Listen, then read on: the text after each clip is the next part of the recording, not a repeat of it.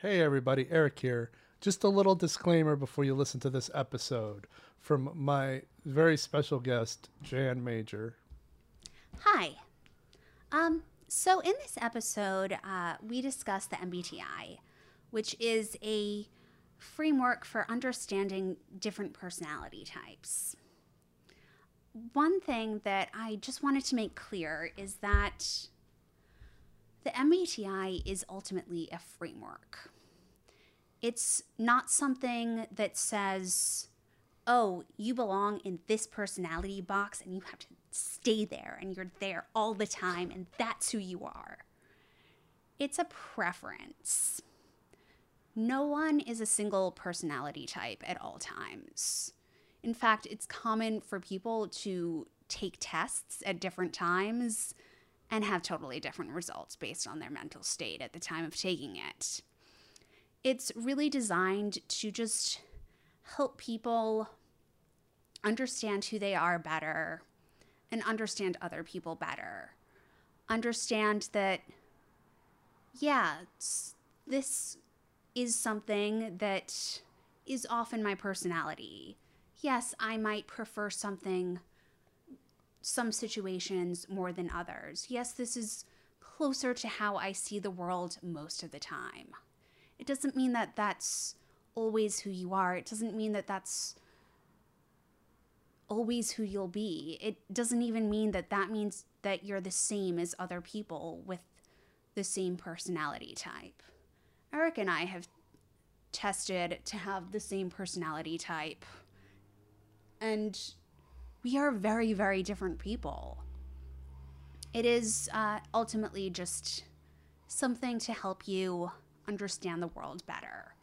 And just as a heads up, if anyone ever tries to use it in a way other than this to say, predict job performance, figure out whether they should hire you for a certain position, or anything like that, they're misusing it. And you should be very skeptical. Perfect. Now on with the show that we recorded earlier. Thanks, everybody. Hi, this is Jan Major, and I'm joining Eric today on his Cine Life podcast. For those of you who have been listening, you might remember that a while back, Eric interviewed me about my father, Gerard Major.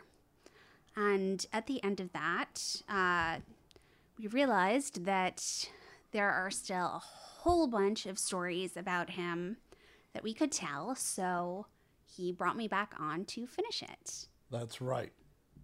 Not only that, but to make you do the intro because I'm too lazy to do it myself.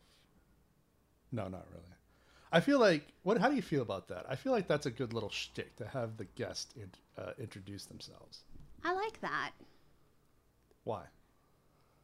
I'm not sure. I do have to say it's easier to have someone else talk about you than to talk about yourself, because if I'm like asked, oh, tell me a couple of things about Eric, that's so easy. Whereas if I'm asked, hey, tell me a couple of things about yourself, it's like, Well, the thing is with most guests, I can say things about them because they'll usually be very, very public about who they are and what they want out there. In terms of like the last guest I interviewed had a website, and I know that there's a whole bunch of stuff I could say about him because he's already put it out in public. Mm-hmm. But whereas you're more of a private person. So I don't want to introduce you because I don't know what you want me to say or not say. But with that said, I feel like having the guests introduce themselves, I've never heard that before on a show, on a terrestrial radio show or a podcast. So, so this is the second of a rolling series of episodes about the late legendary mythical Gerard Jerry Major. Jerry is in quotes, air quotes, because some people called him Jerry, some people didn't. At what point was that the cutoff? It was sometime I think shortly before I was born.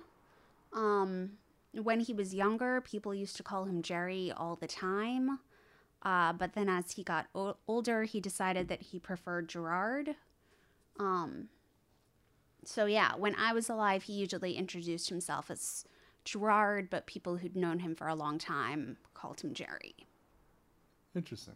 At what point did he change the spelling of his last name, and why?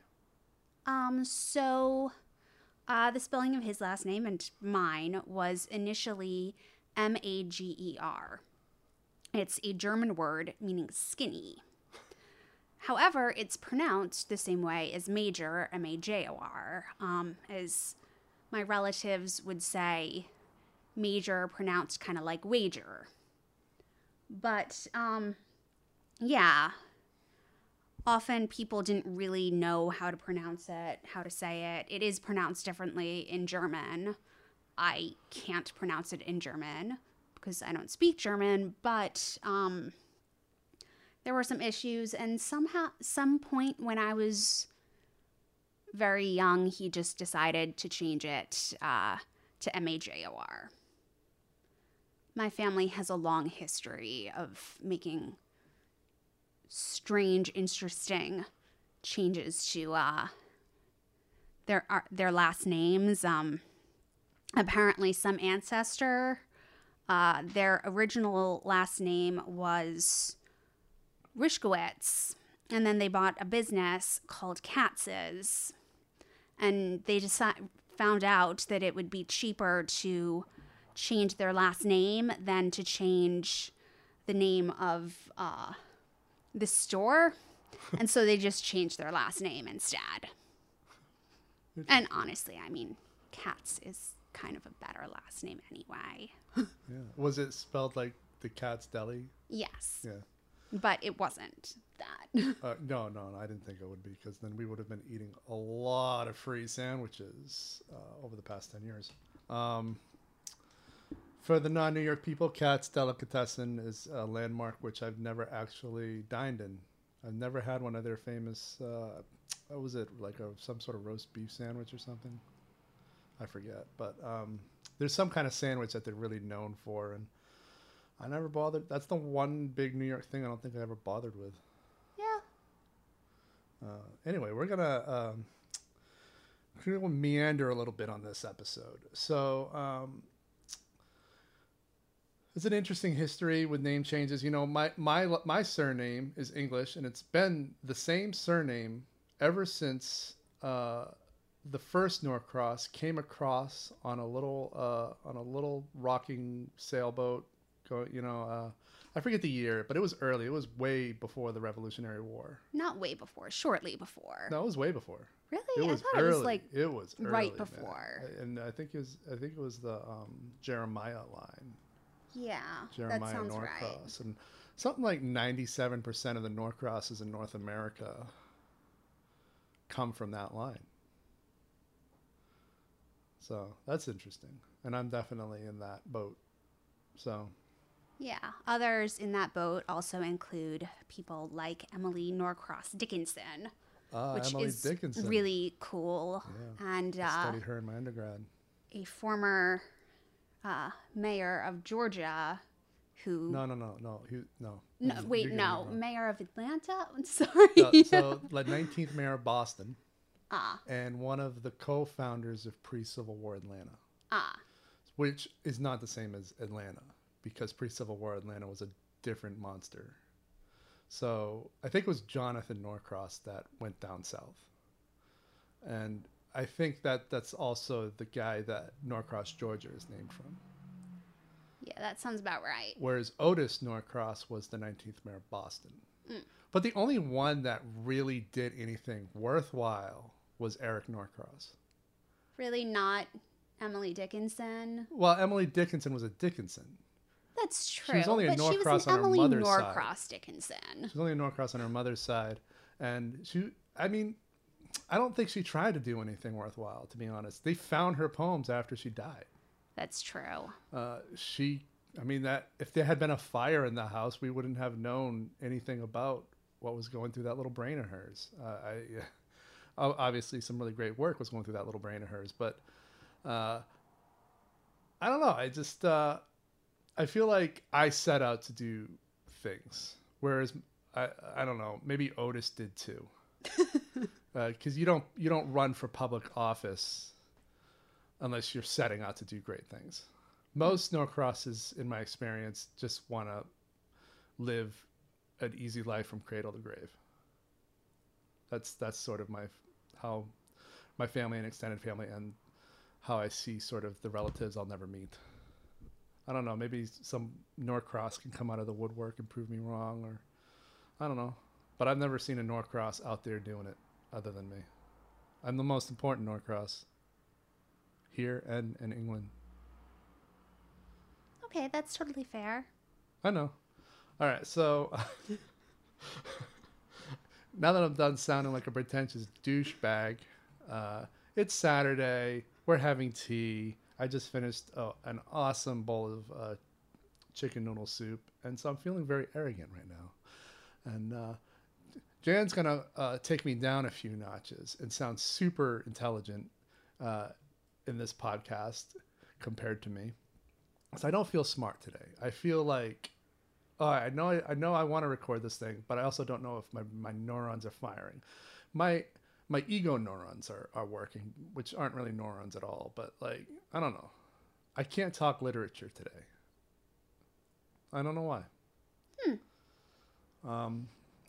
Which is weird because I've been reading all week. Are you sure it's not that James just snuck over to your pillow and kind of crushed your head for part of the night? That was you. Yeah, but maybe he just decided on a change. He doesn't do that to me. He knows better. That's true. James is our cat. Cats. Yeah, he's one of our cats, and he sleeps on Jan's pillow, and he takes up 97% of the pillow. 97% is the number for today's episode. Ah, okay. Just like making up weird percentages. While the Norcross 97% is not a made up percentage. That was the percentage about 5 years ago. Excuse me. Anyway. Let's go back to Gerard. Yes. So, Gerard had a client who, when I met this client, he was, and probably still is, a very successful vocal performer. And not by, I don't mean singer. I mean, he's the guy who would voice commercials, audiobooks, other random spoken word recordings. He had a great voice for it too. And he even did one project for us, which is no longer available, but we made a documentary on the real Sleepy Hollow in the Hudson Valley, New York. And he recorded the narrative for us because he's a very good documentary narrative voice guy. And it turns out that that wasn't his initial, that was his calling, but it wasn't his initial career. And Gerard was instrumental in sort of helping him with one important component of that transition, and that was selling off his father's paint factory or paint store or something like that. Can you correct me on any of this? I actually don't remember which business it was. There were just so many businesses. I sometimes get them a little bit confused. I think it was a paint store. That sounds like it could be right, or there might have been another client as well who wanted to be an actor who like had a trucking business. That was a different guy. Different guy. That's the next episode. Yeah, and of course these are people who were Dad's lifelong friends and who I basically grew up with. So yeah. And yeah, Eric so the knows trucking guy better. will be the next episode. But this the voiceover guy, so he inherited a paint store, if I understand the story correctly.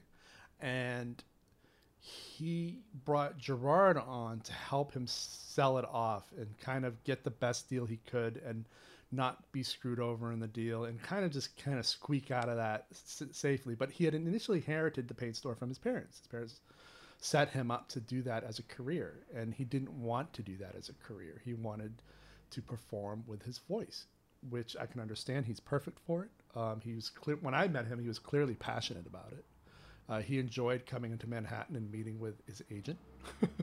I remember specifically meeting with him a few times on one of his trips, and him saying, one of my favorite things is coming into the city and meeting with people about this business. And it's nice to be able to hear stories of people who transitioned out of the life they didn't want for the life they want, and avoid the sort of quiet desperation that so many people fall into who could have great careers in the arts but don't.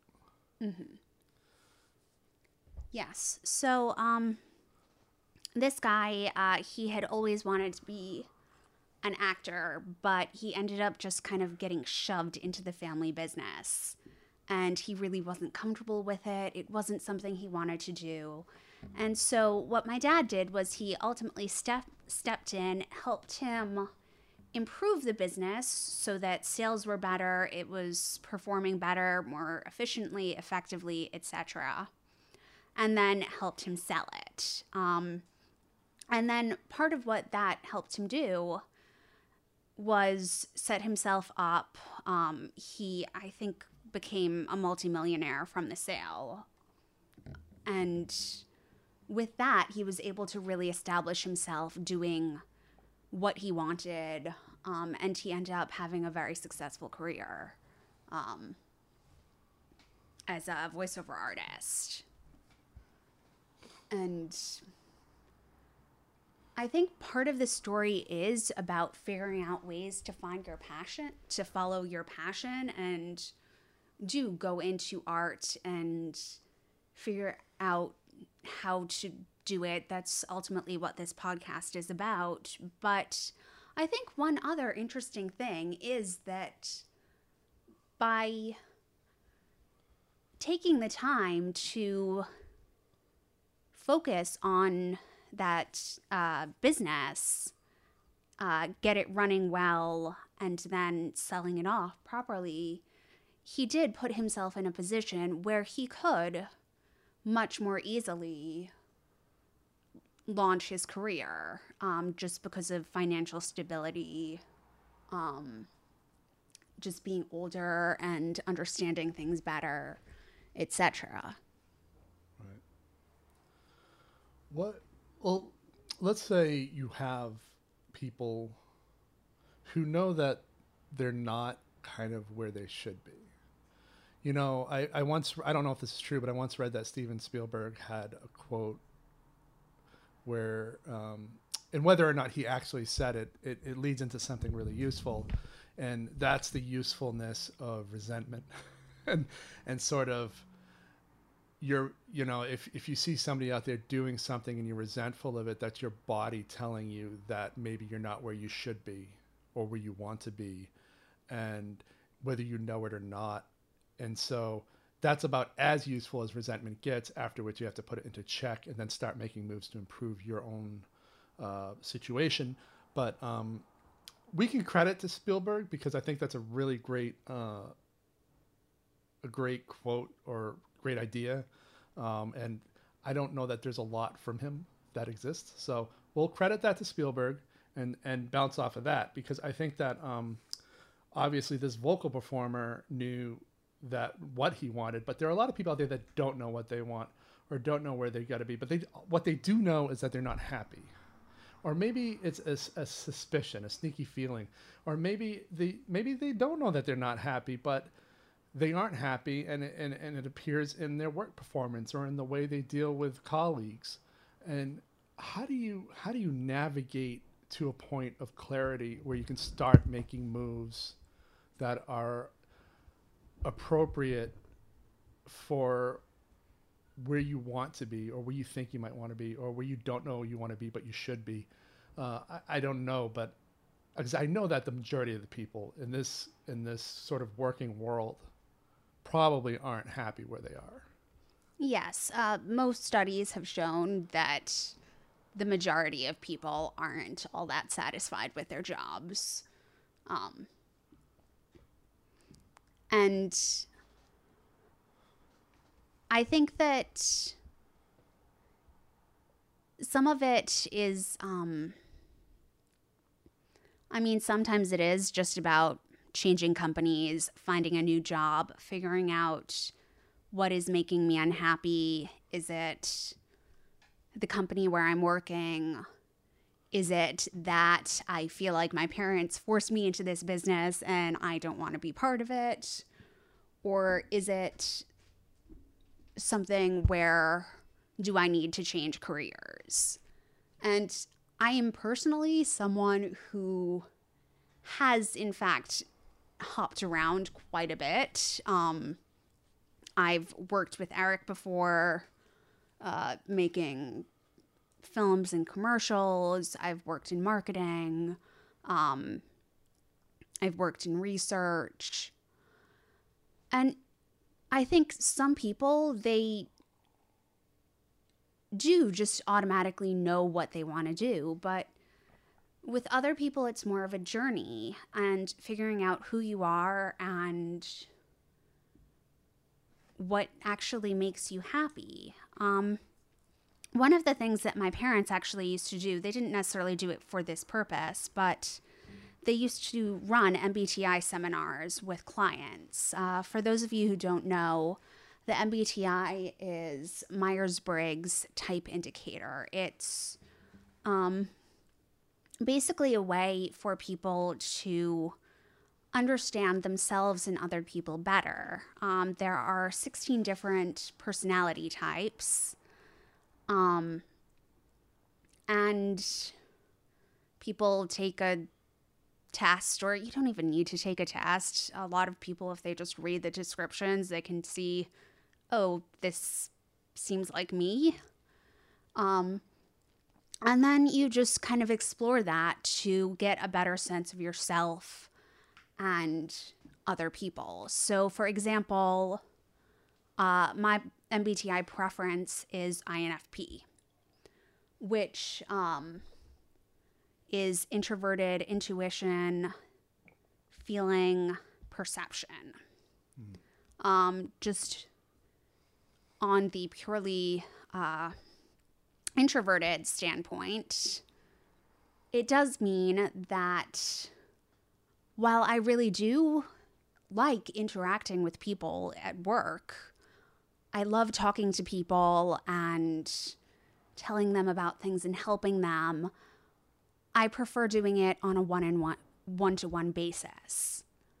I'm not someone who's happy going around and having short conversations with lots of people and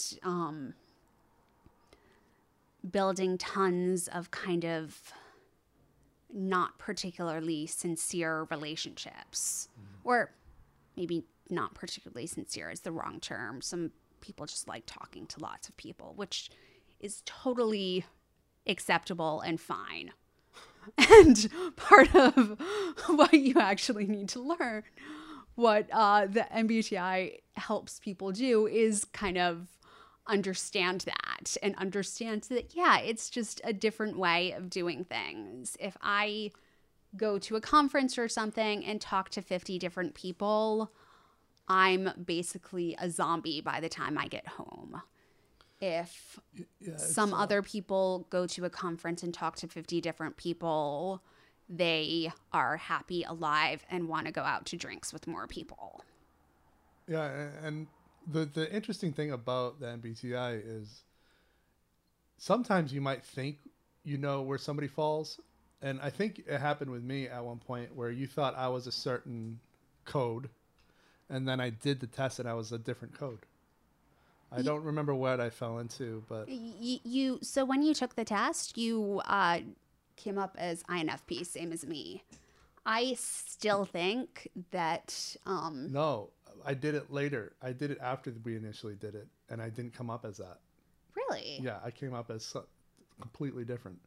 And I don't remember what it was, but I remember you being very surprised by it. Huh. Yeah, I mean, one of the things about it is it isn't... My mom always said that you should refer to it as, this is my MBTI preference rather than my MBTI type. Because it's 16 different personality types. No one fits in like one little box. People can be one thing one day, another thing another day. One of the things I've often dealt with in my work life is my preference is for N, intuition, which tends to be more big picture thinking, not detail oriented, etc. But I actually am. I'm good with data. I'm pretty good with details. It's something I've really, really worked very hard to build up over time, but I've gotten to a point where I can convince anyone that I'm detail oriented, even though whenever I take the test, I never show up as that. And I do relate much, much more to INFP rather than ISFP.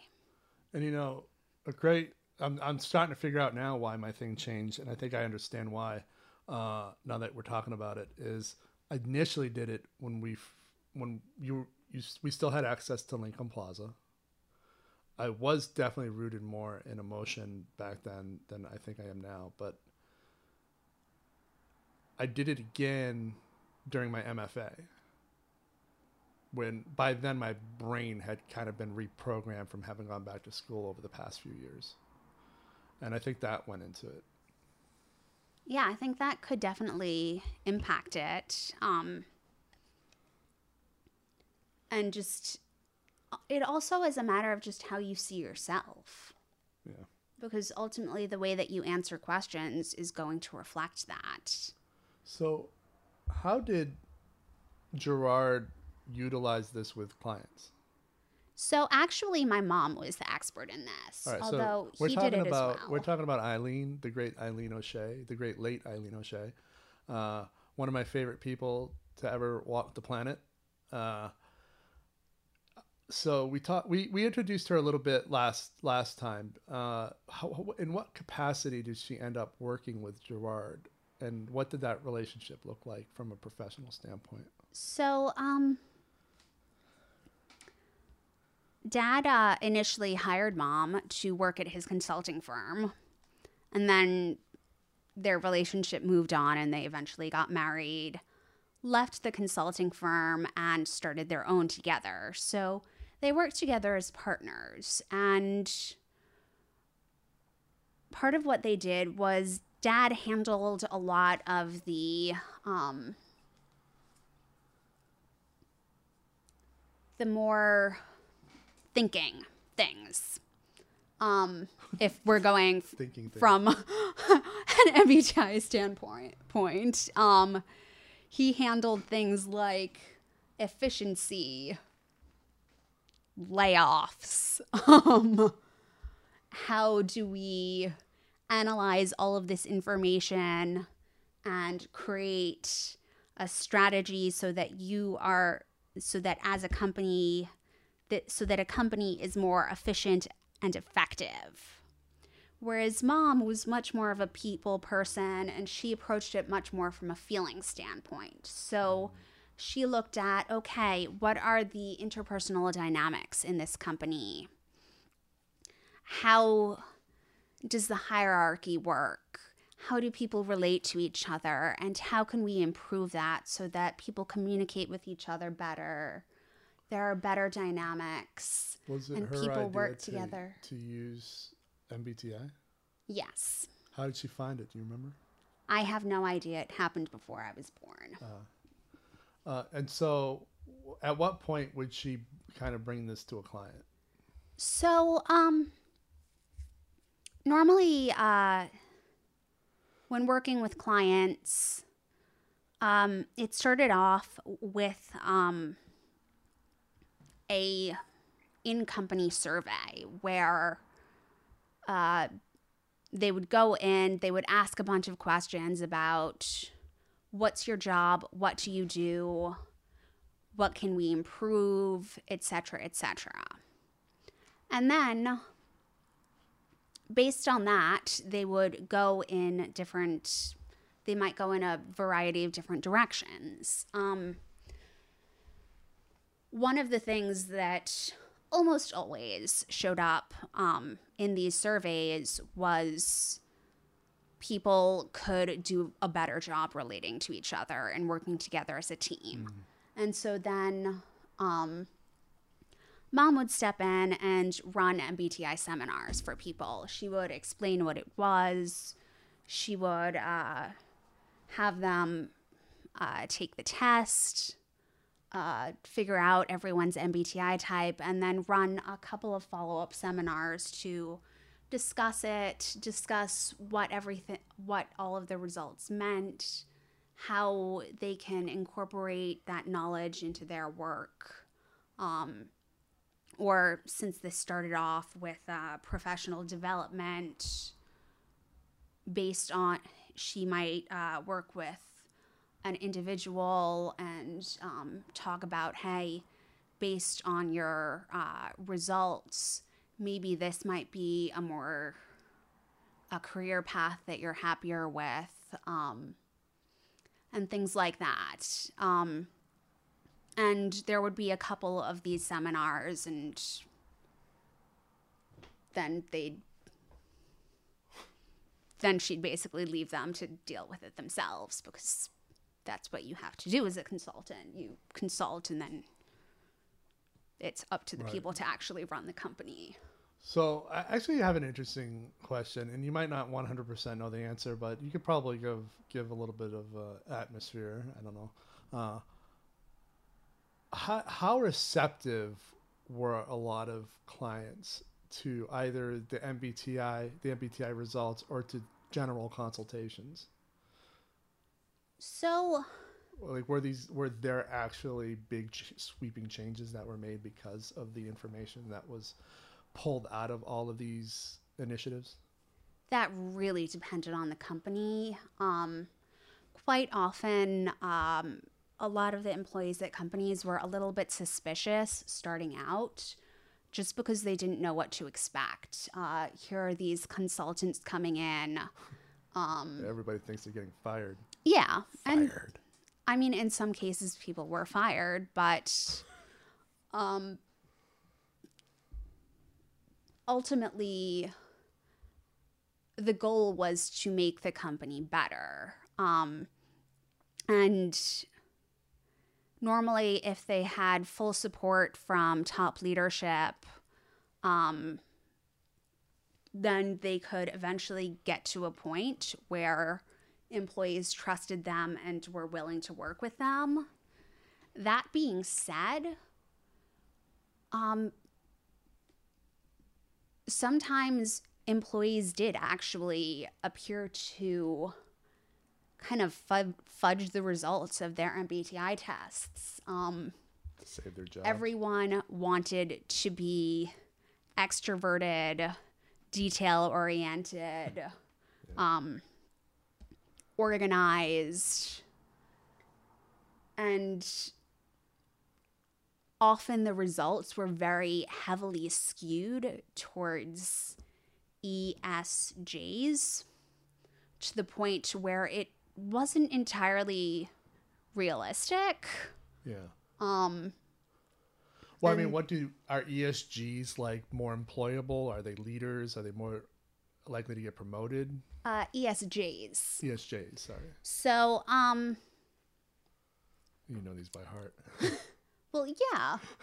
I mean, my first MBTI book was like a little picture book meant for 5-year-olds that had dogs discussing their problems. Yes, that's right. The reading material of the daughter of a business consultant is an MBTI picture book. Yes. And awesome. Incidentally, that was a totally awesome book. But so back to the yeah. So it's sort of, if you look at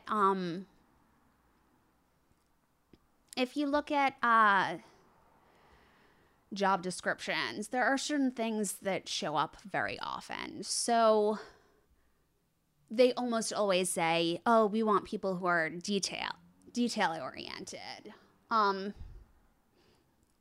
And so people want everyone to think, oh yeah, I'm super detail oriented. Even though for many jobs, you're actually going to be better off as someone who looks more at the big picture. Of course, also a lot of job descriptions say we want detail-oriented, big picture thinkers, which those two things are kind of... They're not the same. Yeah, they're not the same. Yeah, I'm always suspicious of job listings like that, or like, I think we've talked about this in personal conversation, but the job listings too that use the word ninja. Oh, yeah. Anytime a job listing uses the word ninja is totally fucking suspicious to me. Yeah, and honestly, like some things it seems like they would be better for employees to be a certain thing, but it's not necessarily that way. So another one is judging and perception. And please ignore if you don't know the MBTI, please just ignore these general words. Judging doesn't have anything to do with making judgments. What does it And mean? perception doesn't have anything to do with perception. Well, what do they It's mean? essentially judging is people who tend to always do things ahead of time. They tend to be more organized. They're the ones who have a careful planner with everything that they need to do that day, the times listed that they're going to do it, and everything on it is something that isn't due until the next 2 days. What about perception? Whereas perception, those are the people who are more like less organized,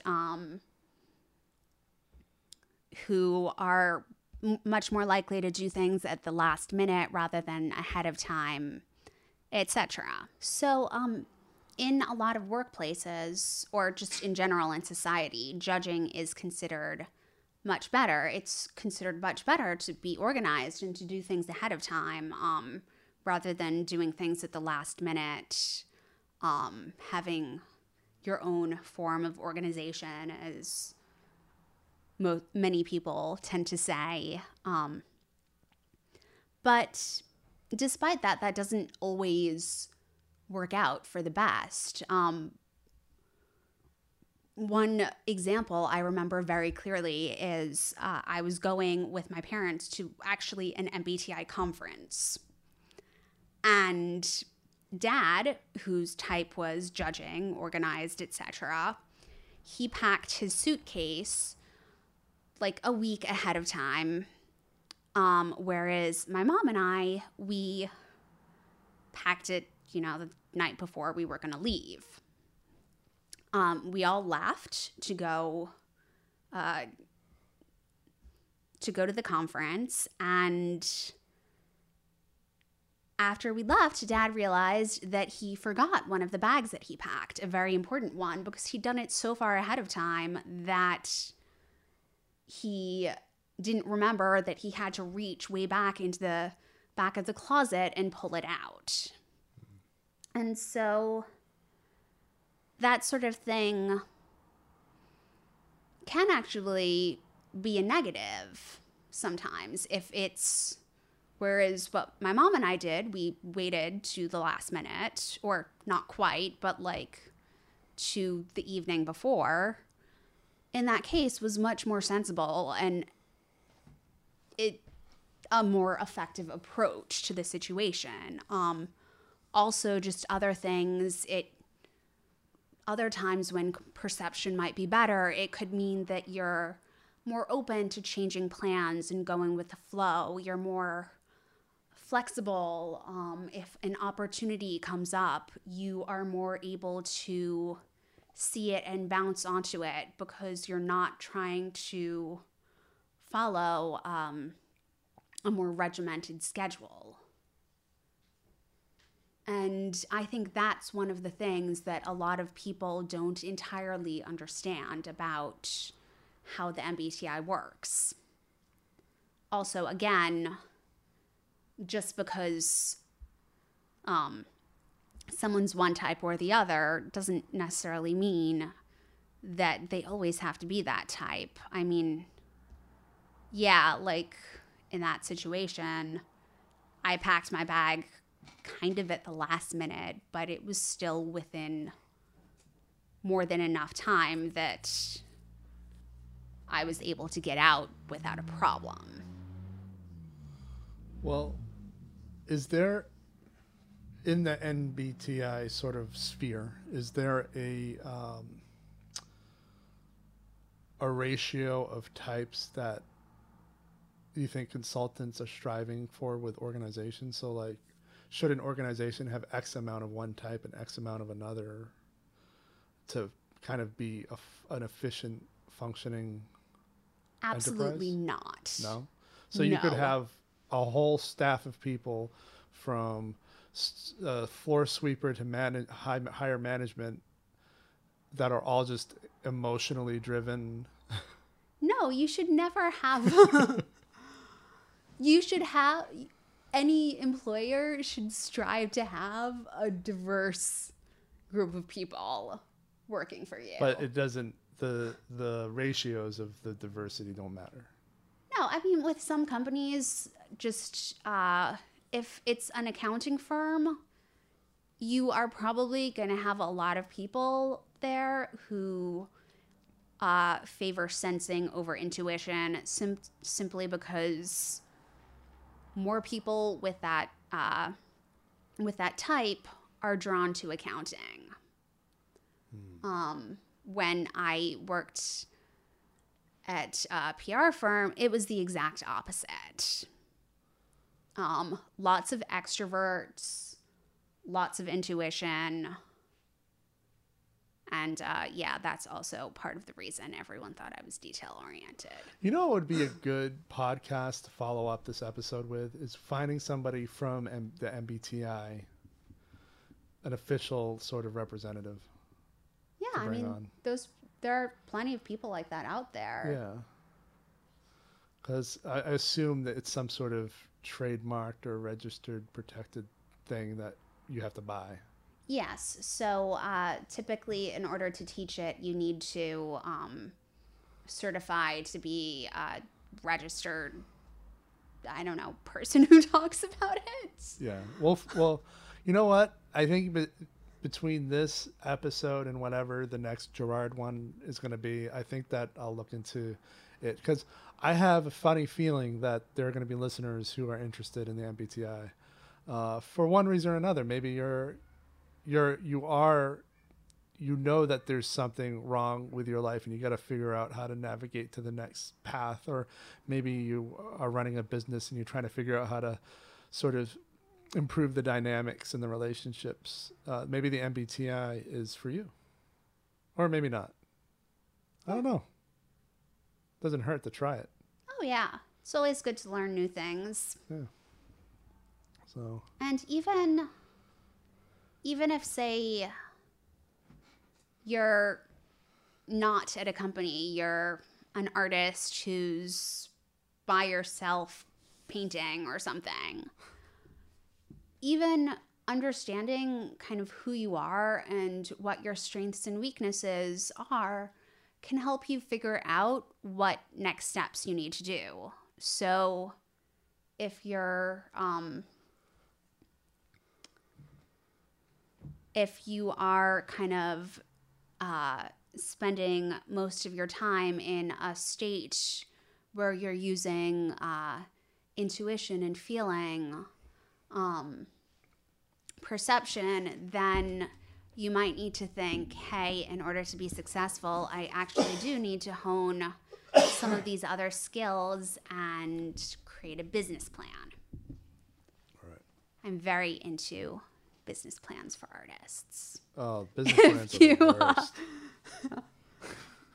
It's just a plan. It's just figuring out everything that's out there and how you can. But what if I get bored after the first step? You know, it's obviously, you know what type I am. Highly distractible. Well, we all have to do things that